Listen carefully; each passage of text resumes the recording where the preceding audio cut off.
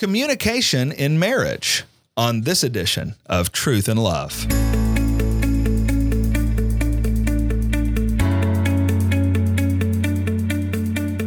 I'm Heath Lambert, and you're listening to Truth and Love, a podcast of the Association of Certified Biblical Counselors, where we seek to provide biblical solutions for the problems that people face.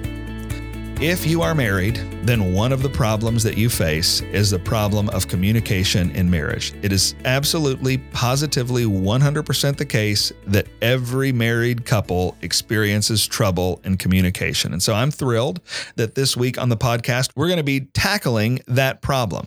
Something I'm even more thrilled about is how we're going to be tackling that problem, and that is with the help of Dr. Dale Johnson. If you have listened to Truth and Love in the past, then you will know that back in the spring, I announced my intention to resign as the executive director of ACBC, effective on October 2nd at the ACBC annual meeting in Fort Worth, Texas.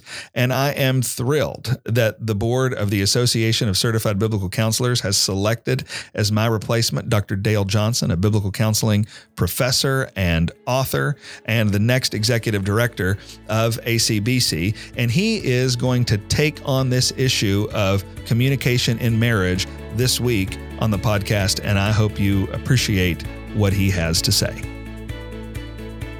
This week, we want to revisit an issue of marriage communication. It's often that married couples find themselves having affections in different directions, and life becomes common, and they forget how to communicate with one another. They forget to speak in affectionate ways to one another, almost speaking to each other in very intense or disrespectful ways. How would we deal with issues like that, where there's been maybe small points of bitterness over time that have built up in a marriage that's led to different types of communication? We know from the scriptures that speaking to one another comes from the heart of a person.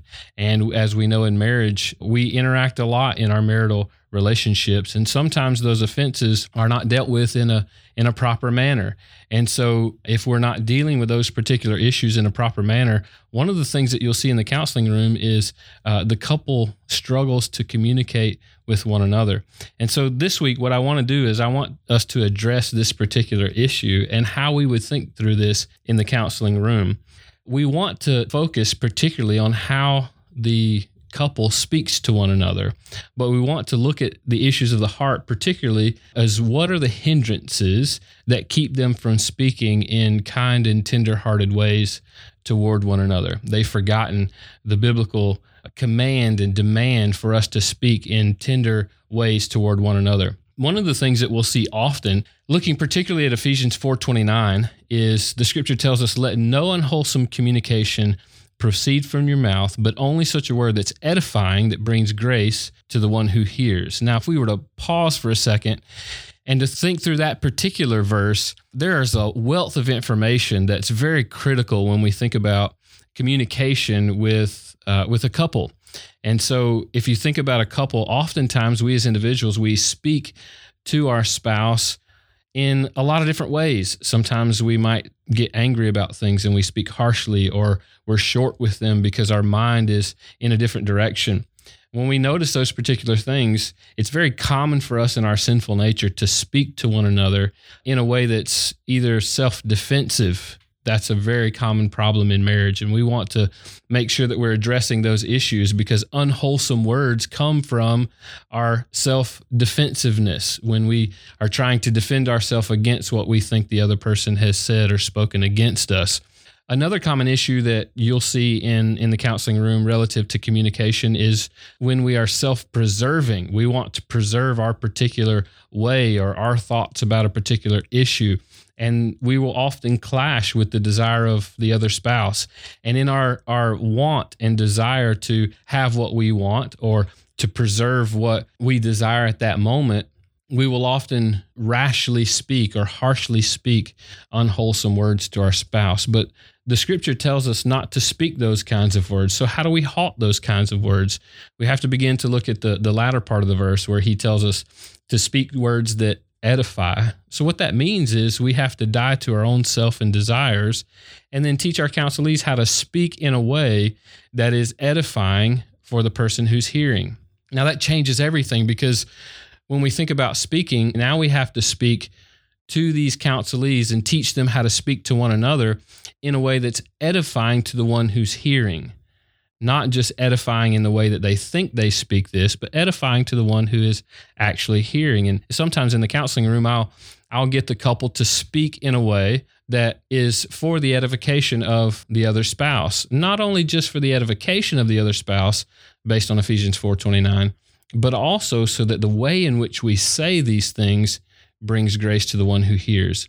Often this last section is probably the most difficult, because we will see spouses who, in their struggle to communicate, often feel like they're expressing themselves in ways that ought to be pleasing to the other spouse, and conflict sometimes can ensue because one spouse will take offense, the one who's hearing.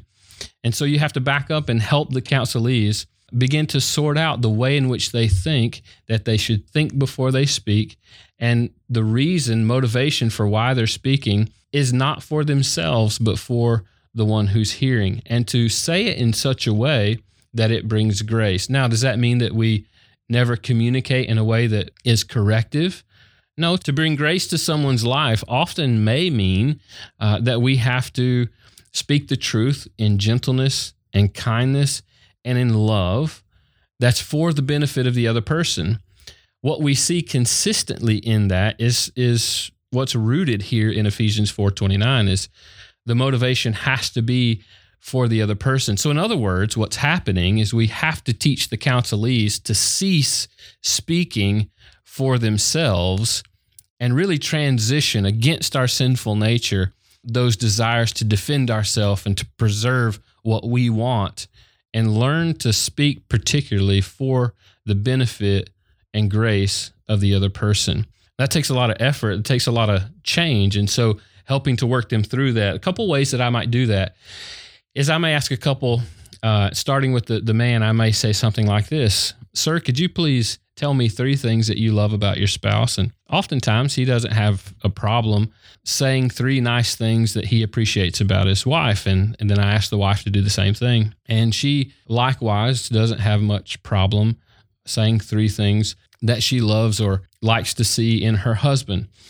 And then I proceed to ask the question, "Well, sir, can you tell me 3 things that might concern you about your wife?" And oftentimes there's an awkward pause, because now he doesn't want to say anything that hurts her feelings. He might not want to say anything that degrades her, at least in front of me. But he started to think now that these are the hindrances that keep him back from proper communication. These are the things at which God has called him to love her despite what he sees in her that might be a concern. Now we're getting to the place of biblical love, him learning now to speak and to love her despite who she really is, and speak in a way that's graceful to her, and likewise wife to the husband.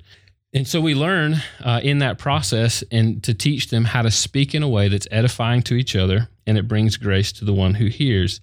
Now, what are some homework that I might give them? I may give them several things. One of the things that I want to see in communication is I may ask them to do what's been called the family table, where I get them to sit across the table maybe for 5 or 10 minutes each night, at least until we meet again the following week.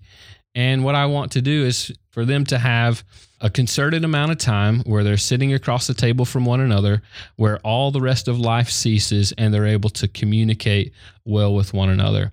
They're able to listen well. They're able to speak kindly to one another, and not interrupt each other when the other person is talking.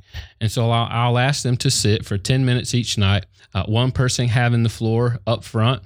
They will pray, and then I'll get them to ask about the other person's day, so that they now have an opportunity to listen, and they're hearing a little bit more about their spouse. They're paying attention to what's going on in the life and the world of their spouse, so that they can then communicate in a way that's effective, edifying them based on the story of that particular day.